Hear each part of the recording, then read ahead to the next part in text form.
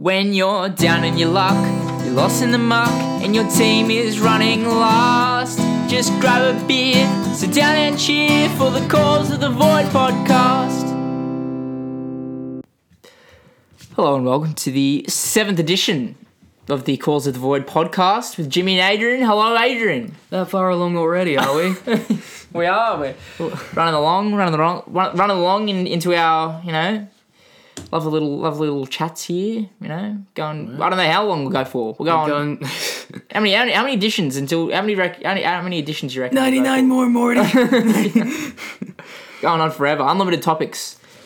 With unlimited fun. But this one's going to be the finale of art. It is finale. And then we might go into some more probably serious topics.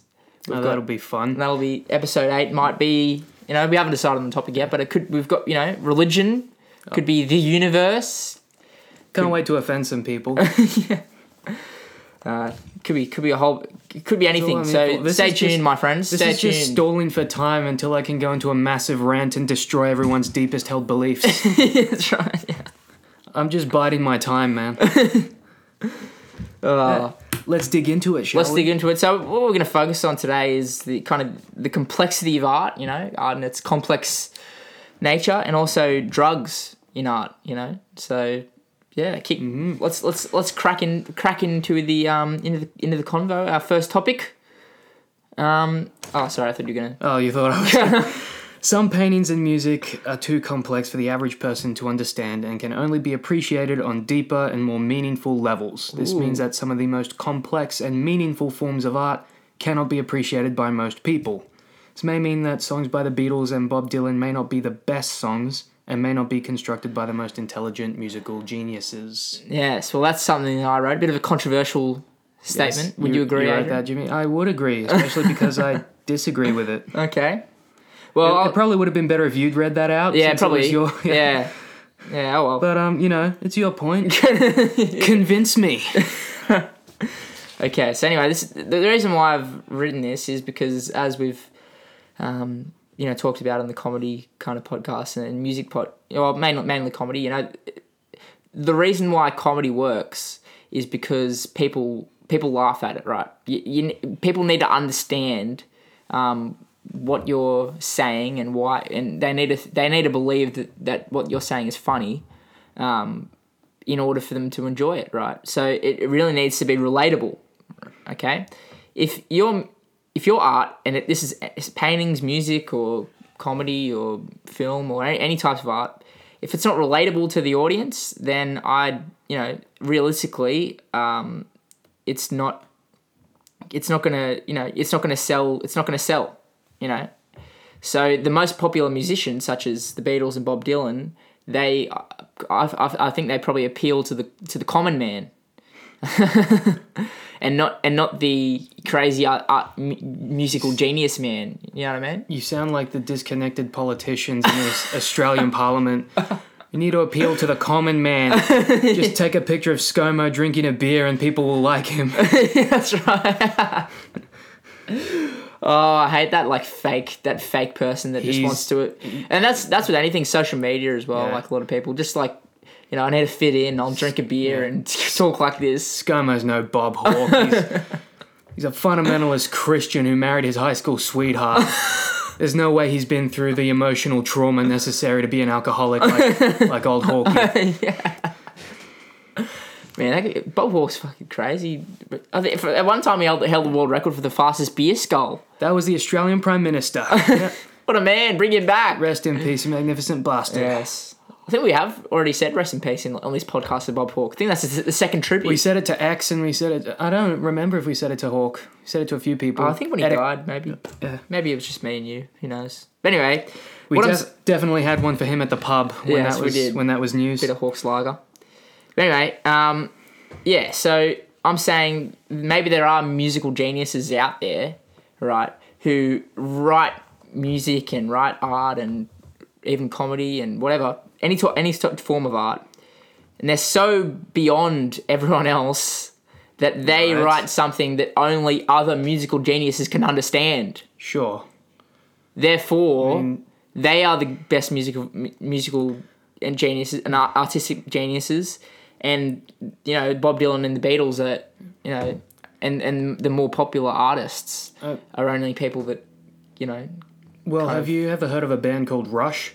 No. Rush was described to me as music for musicians. And their music, like, it can be listened to by anyone. They have really good riffs and great song structure and lyrics. But you appreciate it on a way more different level if you know the intricacies of what they're doing. Like, one of my favorite songs by them, it's an instrumental called YYZ or Z, depending where in the world you live. But YYZ is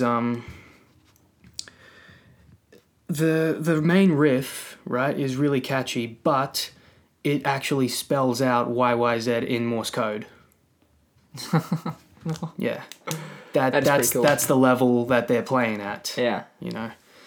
But it still can be appreciated by anyone. And like, my only issue with your statement here is that you said it may not be the best songs that are constructed by popular artists like the Beatles or Bob Dylan, which we commonly call the best. They may not actually be the best. Yeah. I disagree, because I think part of being the best is being relatable to anyone and everyone. Or being understandable on a certain level, or maybe for different reasons to anyone or everyone.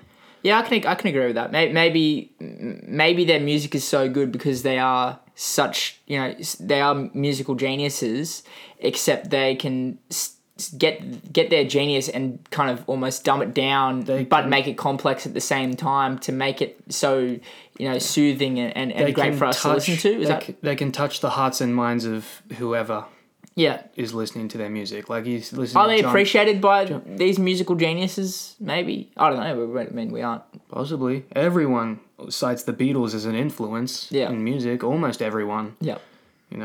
It's like they're the guys. Yeah. And you take John Lennon's song Imagine to someone who, say, maybe doesn't know a lot of political theory. He's just singing about a perfect world, everyone being happy, joining hands, singing along. I guess that is true. But to people who knew John Lennon and his politics... You reckon it was about communism? He's singing about anarcho-socialism Okay. or anarcho-collectivism. There's so many different titles. Basically, he's saying abolish the government and live however you want with who you want. Yeah, that is true.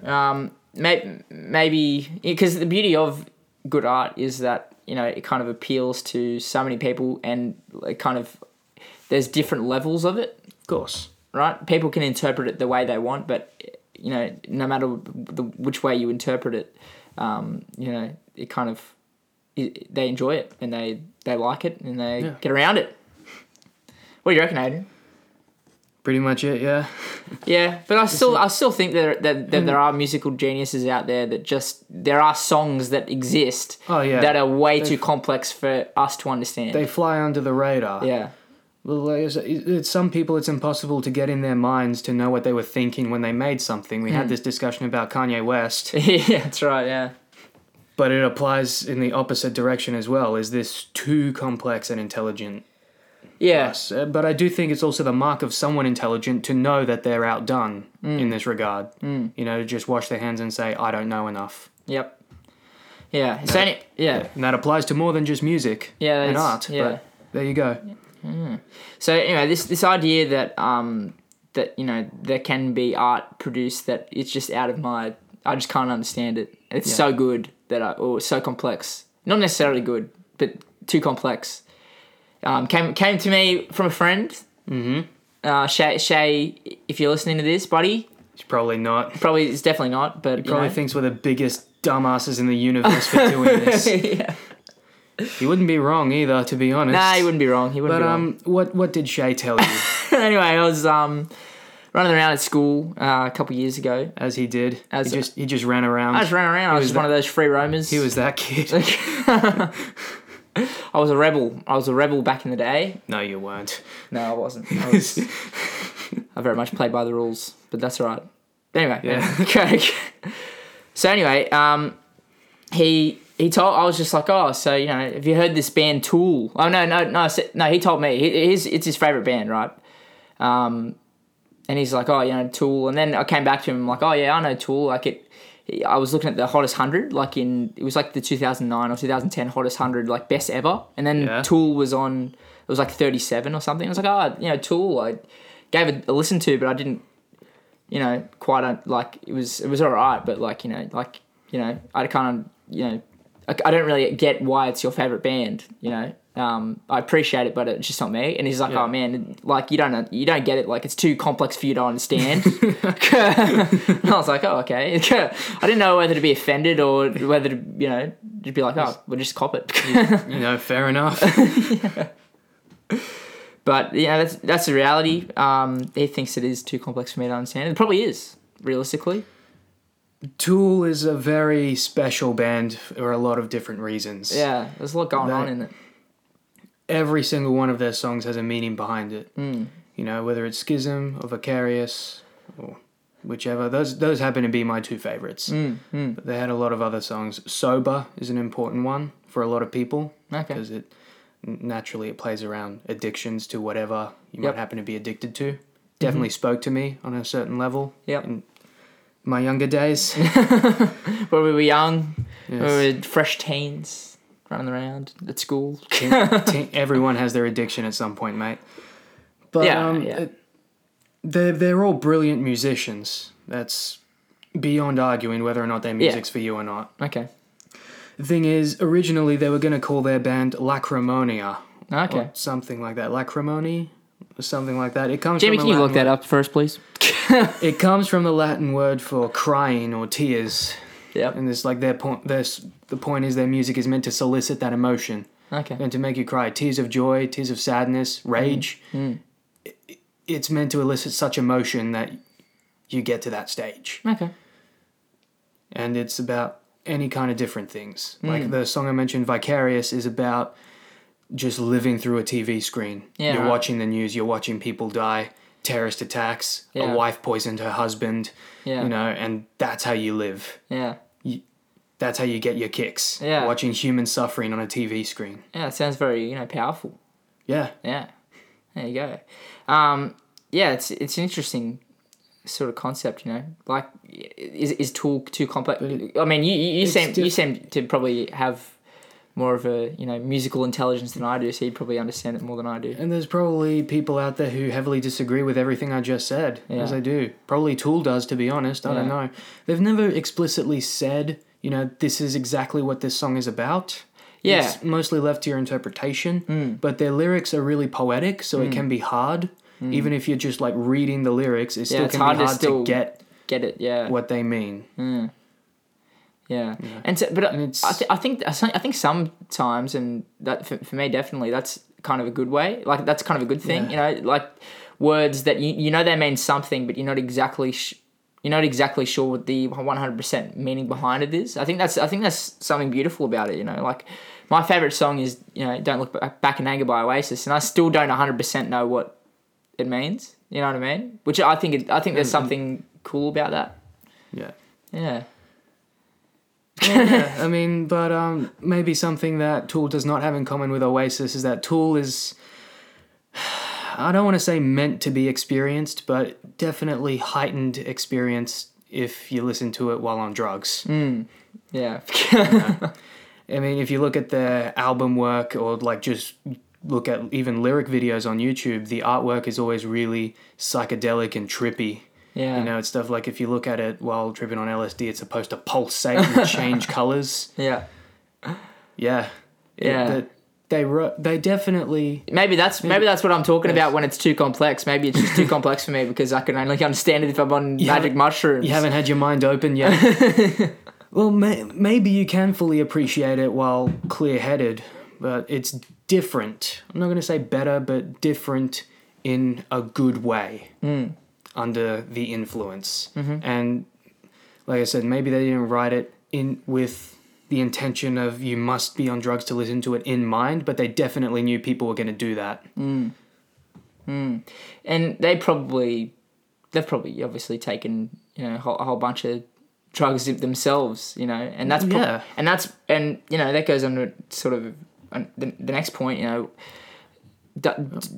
do bands well, they don't. Do they need to? No, but it definitely helps if they are under the influence of drugs because it kind of, you know, are they more connected to emotions? Are they? Yeah. Is that the reason? Are they always- more connected to emotions? It always depends on the drug that you take, and I don't know. You'd have to ask them. I Yeah. think, yeah, in one way, it does sort of get you closer in touch with your emotions. In ways that simple alcohol can't. Yeah. You know, you don't. You know, you get sad drunk, and that's not the same. Yeah. You know, it's not the same as sitting down under a tree, tripping balls on acid, Yeah. and just being like, wow. Well, they say know, like- acid, like all those hallucinogenic drugs, like they kind of you kind of realize like that we're all sort of one consciousness, like in a way. Some people say that. I don't know. You definitely feel a better connection with everyone and everything around you. Yeah. It puts you more at peace with your place in the universe. This sounds so hippie. Like, I'm not that person, but I'll admit, speaking from experience, it does that. It does that, and it definitely carries a lesson with you that, yeah, we're all humans. We all. It's not that we're all one consciousness together, just we're all one experiencing consciousness. itself subjectively. Experiencing itself subjectively. Yeah, Hicks did more drugs than There is I no have, such okay? thing as There's no- death. Life is only a dream, and we are the imagination of ourselves. Okay, that guy did way more drugs than I have. Maybe he's right. Talking about Bill I don't know. Hicks here. Yeah, and, yes. Was it Relentless or Revelations? I think think it was. both. Yeah, probably both. Yeah. That was the message he wanted to give at the end of the day. Yeah. Thing is, he could be 100% right. Comedian, by the way. Yes, If we you mentioned haven't him listened before. to our comedy podcast. People might just be tuning in for episode 7, Adrian. They might just be like, "Oh, this is then trending they're- on iTunes. Well, then they're dumbasses. Let's listen to episode 7." You gotta start from the beginning, you stupid pricks. Let's just roast our listeners, Adrian. How dare you?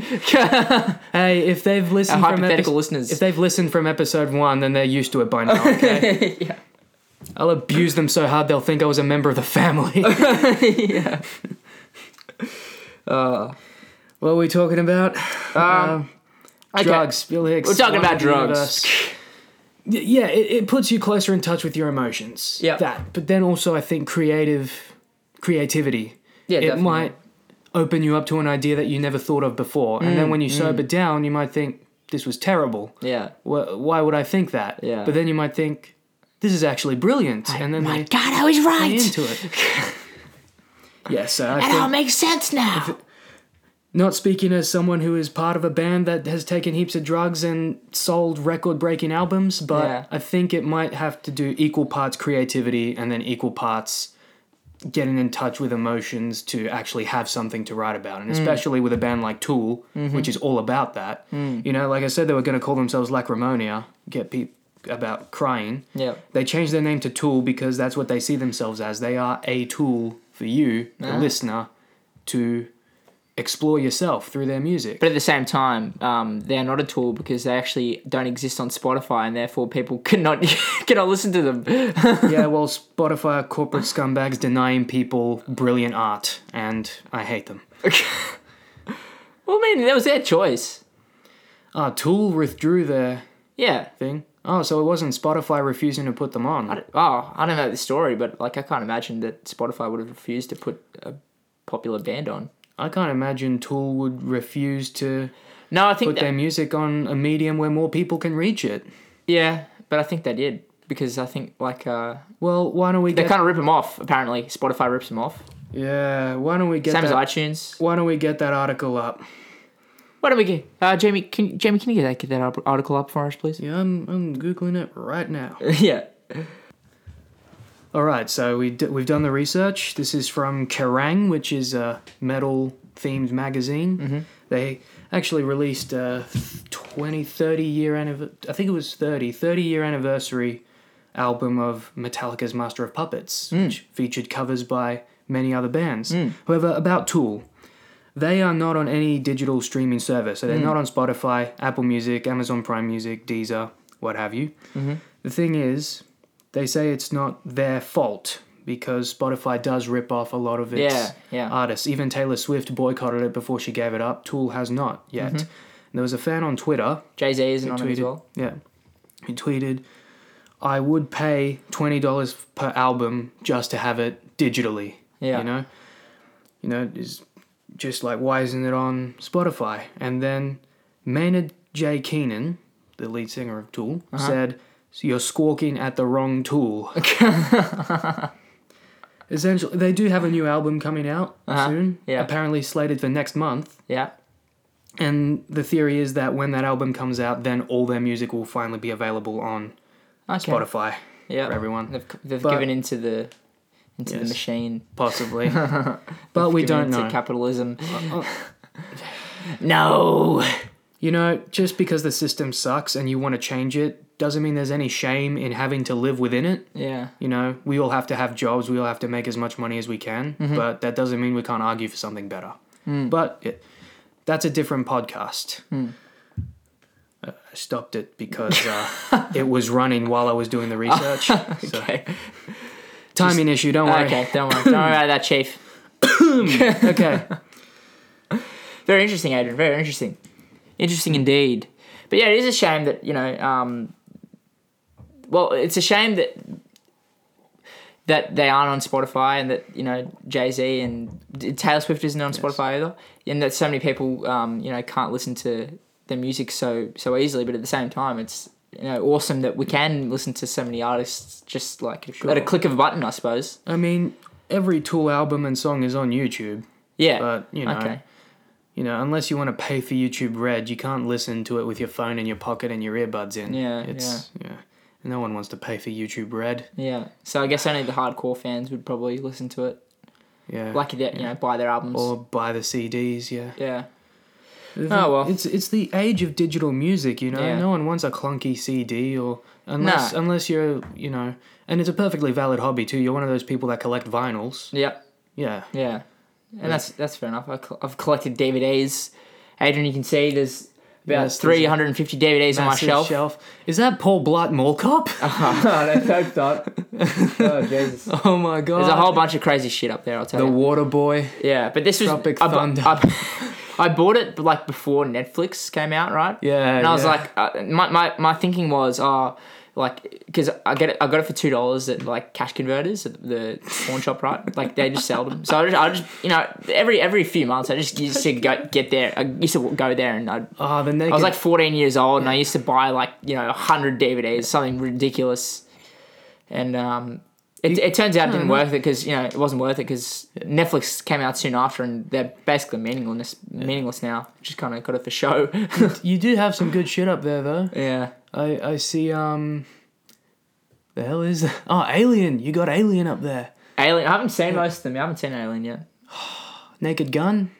Yeah, I've got... Scott Pilgrim versus the World. I've got a few good ones up there. Russia. $2 each. Because my thinking was... Did you get them all at once? Yeah, pretty much. It's like 100 up there. Yeah, I'm telling you. Like, I went... one day I was 14, right? Went there. And, like, I went to Cash Converters. Yeah. And, I...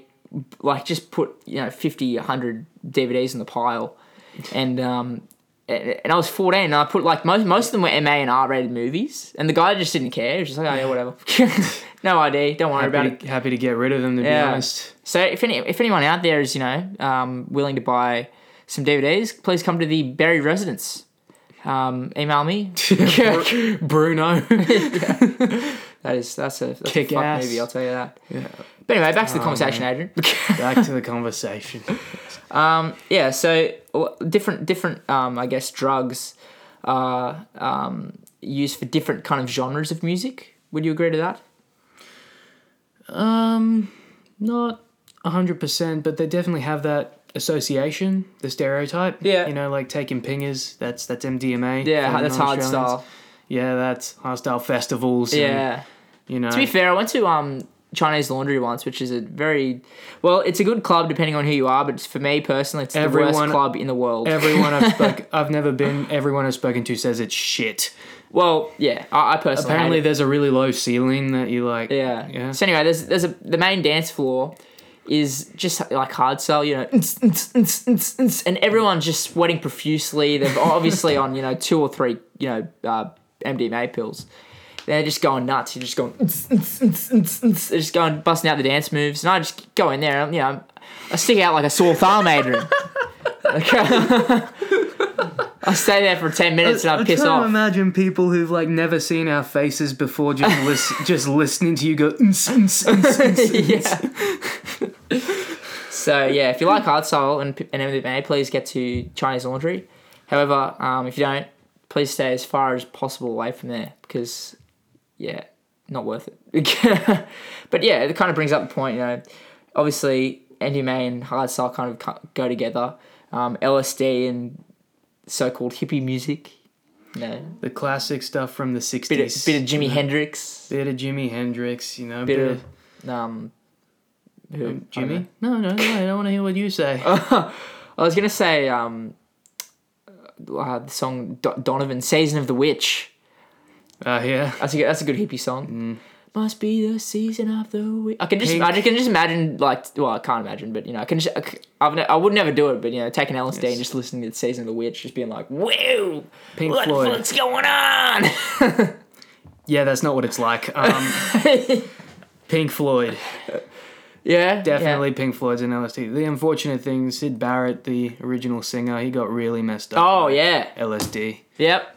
Big time. Because he took it took too much. all the time too. So it happens. Don't take too much of it or else you go crazy. Yeah. Yeah. The thing is, I think It's also linked with schizophrenia. I don't know. Did he get schizophrenia? I'm not sure. Probably. I don't. It doesn't cause schizophrenia. But the thing it is, triggers if you have any latent potential for mental illnesses like depression, bipolar, schizophrenia, I don't think marijuana it can triggers it kick very up. much, but I think it's more like LSD. They haven't studied it enough on weed. Some say it does, some say it doesn't, and you know, at that point, Yeah. Have you ever smoked weed, Jimmy? maybe a little bit. But nothing harder than that. Nothing harder than weed. Yes. I mean, it's going to become legal. Well, pretty soon. I have. I'm probably going to do it this weekend. It hasn't triggered anything in anyone, in my experience. Okay. You have too much, you fall asleep. That's it. Yeah, but in some people maybe it triggers schizophrenia. Possibly. But I don't think it's more LSD. But anyway, lacking any kind of proper scientific study, all you can really go by is what you know from personal experience. That's what I'm saying. Yeah, that's fair enough. But yeah, I think different drugs kind of go well together. Like, it doesn't necessarily completely represent a type of musical genre, but definitely well represented. How about in like drugs in film or drugs in just art in general? I think anyone who does art, like just painting and stuff like that, is a massive drugger. I don't think there's any sober paintings. Just like like what we were talking about last episode about the Tate Modern just went in there and like there's a blue canvas. The guy who painted the blue canvas had the courage to go to a museum and be like, "This is art." Yeah.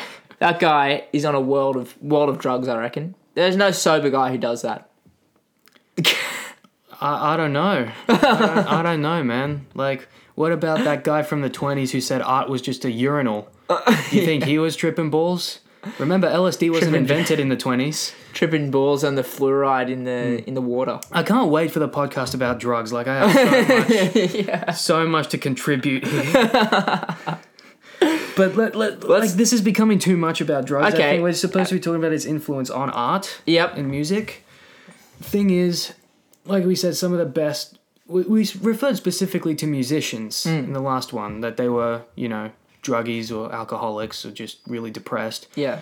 But as you put an example here, Ernest Hemingway is one of the best authors of American literature, Western literature. Yep. He wrote some amazing stuff. Raging alcoholic. Yeah. I think he was on some drugs as well. And then you also have Hunter S. Thompson, again, a great American author. Everything. Yeah. Everything that guy had. I guess it just kind of links to... Fear and Loathing in Las Vegas, by the way, okay. is an incredible film and really accurately presents drugs, I think. Yeah. I think it kind of... drugs kind of takes away from, your normal thoughts. They kind of give you... this is wacky... Even in with alcohol, they kind of... You're not 100% yourself when you're under the influence of drugs. But then the question becomes because we're talking about art and music, does that become a bad thing? that you're not 100% yourself, that you're in touch with some other part of yourself or some part of yourself that is not usually you in terms of And maybe that takes away from how relatable it is, maybe. Possibly. But then, of course, there's other people who will have had the same experiences. Yeah. Maybe that's for them. Like you said, the hippie movement, they were all doing drugs of some kind. Yeah. You know, that this isn't... In that case, I don't think it's meant for everyone, you know? It's not trying to be relatable like the early Beatles or that kind of thing. Yep. Like after they split off and, you know, John Lennon got really weird, you know... Who was it? Was it George Harrison who converted to Hinduism? Hare Krishna? Hare Krishna, yeah. When he sang My Sweet Lord, I thought it was a Christian song, and then they started singing Hare Krishna. It was the funniest thing ever. It caught me so off guard because I was really young and I didn't know their story yet. Is it like a type of Hinduism? I'm not 100%. It is. Yeah. It is. It's a Hindu sect that... okay. I don't want to say it's so much cooler than Christianity, man. Specifically worships Buddhism and I don't know, Hinduism. Hare Krishna is pretty weird. Like Hinduism's fine. Hare Krishna, kind of culty for my taste. Yeah. Talk about it more on the religion podcast here. Yeah. Can't wait to insult the entire planet. No, but anyway, how about we talk about well, I wrote down a point before that I didn't quite get to about kind of like the my point is this: when I'm watching comedy, right? Yes. When I'm at stand-up comedy shows, how do I say this? Some of the comedians kind of appeal to, again, the common man. All right. And we'll link this back to the drugs thing if you can find a link. I like a challenge. Yeah. But and some people will kind of appeal to the people that are kind of more sort of or less offended. They appeal more to the comedians, I guess, in the crowd. Right, people who've watched more comedy. Yeah, people have seen more comedy. Like the more comedy you watch, the more open you become to that kind of stuff. Where eventually you're just insulting women and minorities on stage. It's still funny. Yeah, that's right. So there's what basically what I'm saying is I go to a lot of stand-up shows. I see different comedians do their part, and a lot of the comedians, it's obvious the spectrum of kind of complexity in their comedy, right? The lower end of the spectrum is a guy who just goes up there and spits out just puns. The lowest form of comedy. And it's funny. Some of them, like not to me really, but a lot of the people laughing. You know, it's not necessarily bad comedy, but it's not complex at all. It's easy comedy. It's easy comedy. And then you get to, you know, you kind of go through, I don't know what end I'm on. I'm probably a mixture. You know, I'm not, I'd like to say that I'm on the more complex form, but at the same time. We'd all like to say that. You know. Then you get, sorry. I was going to say, I don't think it's for us to judge whether we are smart or stupid. We just have to try to be smart. Yeah. And, you know, maybe not let other people decide, but just... maybe encourage everyone to try to do the same and just admit there's always going to be something that you don't know. Yeah. Interesting. Sorry I interrupted you, Jimmy. Go on. Anyway, and on the other end of the spectrum is it, well, what I think it is, anyway, this is my opinion, these people that go out and they kind of are a little bit offensive. Mm-hmm. And a lot of people are shocked by it, and they just like, "What? You can't say that." But at the same time, you know, to them, you know, it's sort of not offensive, and they do it in a way that you know, that isn't kind of going against anyone. You know, they're not going out to offend a specific type of people. They're not offending black people. They're not offending short people or whatever. You know, perhaps. They are purposely being offensive just to point out how stupid it is that people get offended by comedy. Yeah, and yeah. I mean, just before I came kind here... of pushing the line, as we did, as we spoke about in our comedy podcast. Just before pushing the line, really. Just before I came here to record this, I watched a bit by an Australian comedian called Steve Hughes. Mm-hmm. You ever heard of Steve Hughes? I've heard of him. I haven't seen him. Yes. He did a bit where, you know, he said he lives in England, in Manchester, and Manchester in particular in England has quite a large gay scene, a gay nightlife scene, right? Yep. And, he's a metalhead. He played in metal bands, so he's got like the long hair, the ear piercing, he wears all black, Yep. And they say a man approached him and he said, if you wear an earring in your right ear in Manchester, it means you're gay. And he does. Mm-hmm. And he's like, that's weird. Yeah. In Australia, it's when you take another man's cock up your ass. Yeah. Is that offensive? No, I don't think. Well, okay, see, some people might be offended by it. I'm not offended by it. Yeah, but then later he defends them, right? Yeah, Because he's like, this is the bit, right? He does is like, I got friends who are homophobic, and I tell people, they go, they can't be. Well, they are. Like, well, they shouldn't be. Yeah. Well, they are. Yeah. They should stop. They're not gonna. Yeah. He's like, my friend, he goes, I don't like them. I don't like them. They're not manly. He's like, they're not manly. They fuck other men. Yeah. You with your women, go play with your tits. I want some cock. So I was watching this. Very well and I said, thought, Andrew. Yeah. I can't take credit for it. Steve Hughes, go watch him. Yeah. The thing that struck me is, I feel like we should have done this in the comedy podcast as it is, but... Look, comedy is a form of art. It kind of Yes. all links together, our 7 episodes. True enough, yes. And I guess it does apply as well to, will people get it? Will it apply to them, So, a lot of people get offended for other people, Straight people say, oh, you can't say that about gay people. Yeah. There might be the gays in the audience are laughing their asses off. Yeah. Right? Thing is... Depends how you say it. But we've been through that, but yeah. Yes. Thing is, me as a straight man, is it my place to judge, first of all, what he's saying about other people? Mm-hmm. And second, even if it is or isn't, should we stop him? Like, because I kept thinking he might not get away with that today. Like, that was from almost 6-7 years ago, when it was still marginally, barely acceptable. Mm-hmm. Interesting. But, yeah, I still thought it was really funny. Yeah. Because he wasn't actually insulting them, was he? No. I mean, he's defending them against his homophobic friend.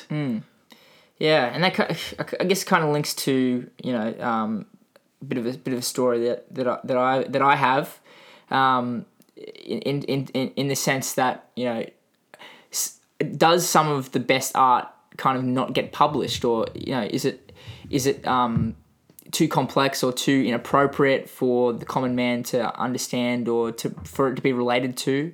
Does this mean that some of the most offensive comedy, or which might be some of the funniest comedy, or does this mean that some of the best, more complex music or novels or film, does it mean that it's never published? Yeah.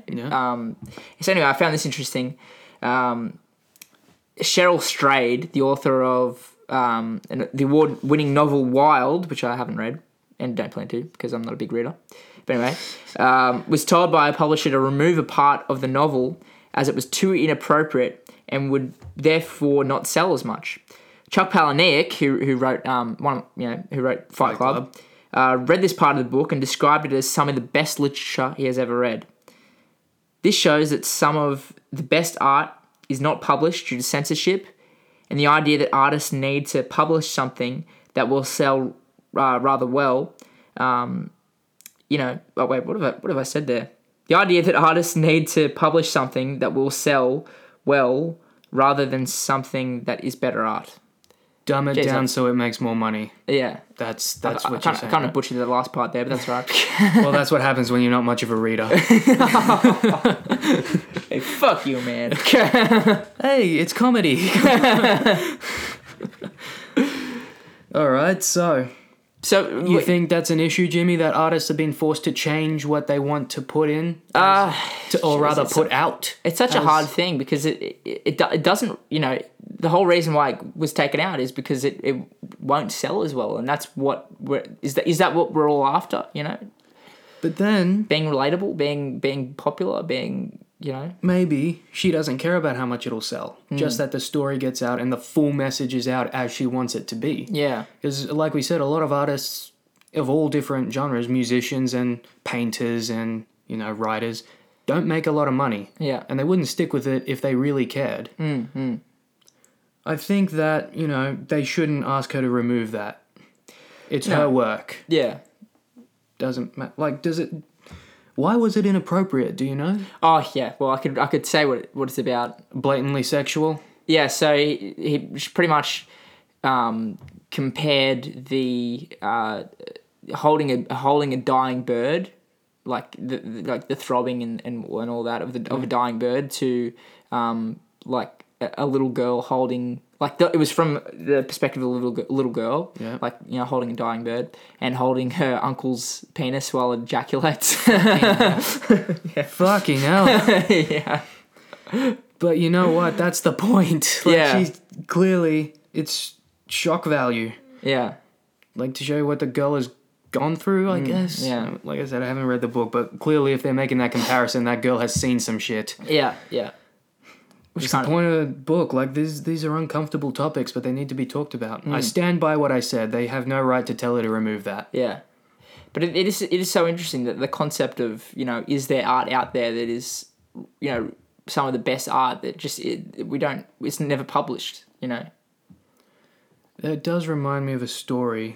It was a really reclusive guy. There was something wrong with him mentally. No one really knows what. He was just really reclusive, and he spent his entire life's work, you know, when he wasn't working at a hospital or at a cafeteria or whatever, he was a writer, and he wrote stories and he painted pictures, and no one discovered it until not long after, shortly just before he died. And they said, this is brilliant. These are amazing. People would love these. And he seemed shocked, right? And then he just resigned and said, too late now, you know, just because he was going to die soon anyway. The man's name was Henry Darger, or Darger. No one really knows how it was meant to be pronounced. Yep.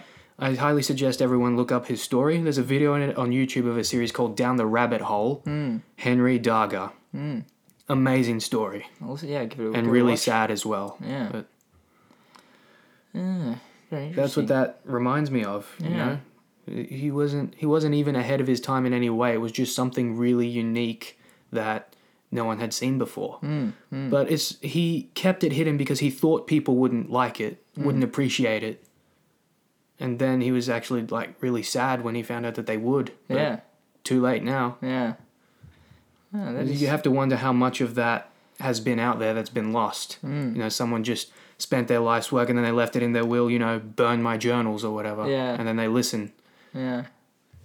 It's a shame. And also, you know, people dying before their time, you know, people who have taken a lot of drugs, you know, in the music industry, Jimi Hendrix, you know, The Jim twins. Morrison, you know, I can just, you know, these people that, Jeff Buckley, you know, my favourite musician who died very young, you know, these people that, you know, if they lived longer, then they could have produced some of the greatest art pieces ever, you know, but continued to. Shannon Moon as well. He sang. I can't even remember the band he sung with, but he did. He sang on "Don't Cry" with Axl Rose and Guns N' Roses. Oh yeah, that's a good song. He was yeah. the other guy with the mic. He was. Yeah. Ah. It's a shame. I think Yeah. it was Melon. Whatever. Anyway, Too late now. yeah. Are you happy if I do my? Yeah, go ahead. All right, so that's pretty much the end of the kind of series of art. We'll go into, you know, the next kind of topic next episode, which I'm excited for. But for the last sort of year or so, I've been writing a short story. All right, it goes for about 4.5 minutes, so I'll just read that now. And I've been writing it for. I started a year ago, and I just kind of come back to it every so often. You know, Sure. like it's just kind of the thing that I do, like every so often, just come back. Oh, you know, I might write a few sentences here or there, and I don't know. It really made something to me, and this is the first time I've read it to anyone.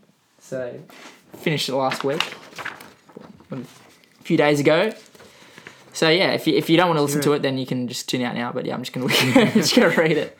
And at this point, everyone closed the tab. Yeah. And I guess if you want a copy of it, then you know. Would you like me to keep this running? No, I don't know. Okay.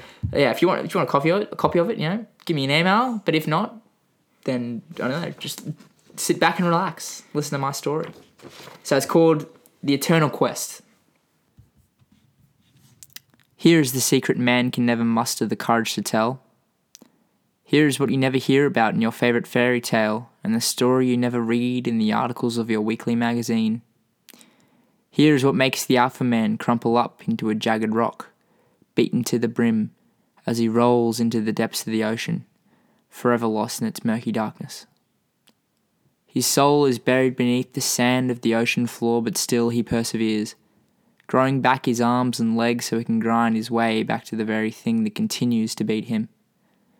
The very thing that drains the battery of his every muscle, that creates pain stronger than any ordinary man can handle. But this is no ordinary man. The Alpha Man pushes beyond his body's limitations and continues on his treacherous journey, swimming past the beauties of the bright red coral and the clusters of fish endeavouring together in peaceful unison. And as he journeys through the crystal clear water of the ocean blue, he does not think to tilt his head and observe the beauty that passes before him, ever so blind to the greatness of earth's finest wonders. Instead, his mind is preoccupied, for there is only one true wonder he cares to find. He searches day and night on the quest to find the wonder he so desires, driven by the hope of one day drinking the finest of wines from his wildest treasure, his Holy Grail. The Alpha Man dreams of this extraordinary moment every night as he lays under the blanket of the starry sky, pondering the thought of his eternal fame and glory after being united with the Holy Grail once and for all. As he lays there, he falls into a state of slumber and dreams of a world where he roams free, escaping from the chain that drags down his hopes and desires. Escaping from the world he knows and entering a place where he can call himself king. But as the sun awakens the world for yet another day, the Alpha Man realizes his dream will only be true of the night, and he is merely a peasant throughout the sunlit hours. For he knows his body will never be strong enough to continue searching treasure chests at the bottom of the ocean for something that may not even exist. He knows he will never be crowned king while sitting upon his wondrous throne, looking down at the chalice he had worked so hard to find. Yet, the Alpha Man picks himself up from the dusty floor and drags himself away from the silky smooth pillow that granted him his deepest wish. He eats his cereal, puts on his bathers, and returns to the depths of the ocean, driven by the message that echoes in his head. Never give up in your dreams, son, even if it means sacrificing everything. His mother's voice lingers in the back of his mind every morning as he wakes and every evening as he retires to the comfort of his pillow. It's with him through the heartfelt days of anguish, and is what grants him the strength to fight for the treasure he is convinced will appear around the next corner. But what if the Alpha Man's quest added up to nothing more than a journey down the rabbit hole of destruction? What if the message he abides by so dearly is the same that has caused his obsession, trying to fulfill a dream that was never destined to come true? That the Holy Grail was all but a myth, fixated in his mind to fill the void deep within his soul. The Alpha Man buries these thoughts to the back of his head and continues his ventures through the ocean's brisk waters. He paddles his arms and kicks his legs while his body begs for mercy. As the days go on, his body weakens, yet the glimmer of hope never fades. For the Alpha Man battles on in his eternal quest, searching for his beloved treasure in the Earth's deep blue ocean. Alright, so that was the Eternal Quest, guys. Been working on that for some time. Adrian's got it now, by the way. He this is recorded on the other day, actually. I kept stuttering during reading the story, so, didn't want to... I had to re-record it. But anyway, so that was it. If you want to... if you want a copy of it for some reason, be my guest, just message me or email us. Email is jimmy99berry@gmail.com. So just 99 is the use numbers, not the... Anyway, you get it. And yeah, so if you any feedback on the story would be great, and just feedback in general for the podcast, that would be awesome. And yeah, if you're listening to this, please let us know that you are. So yeah, just message us or email us, and yeah, that'd be great. So anyway, that was episode 7, and we'll be looking at consumerism next week. So, or in 2 weeks, whatever. So next episode, consumerism. So yeah, anyway, thanks very much. Thanks for listening.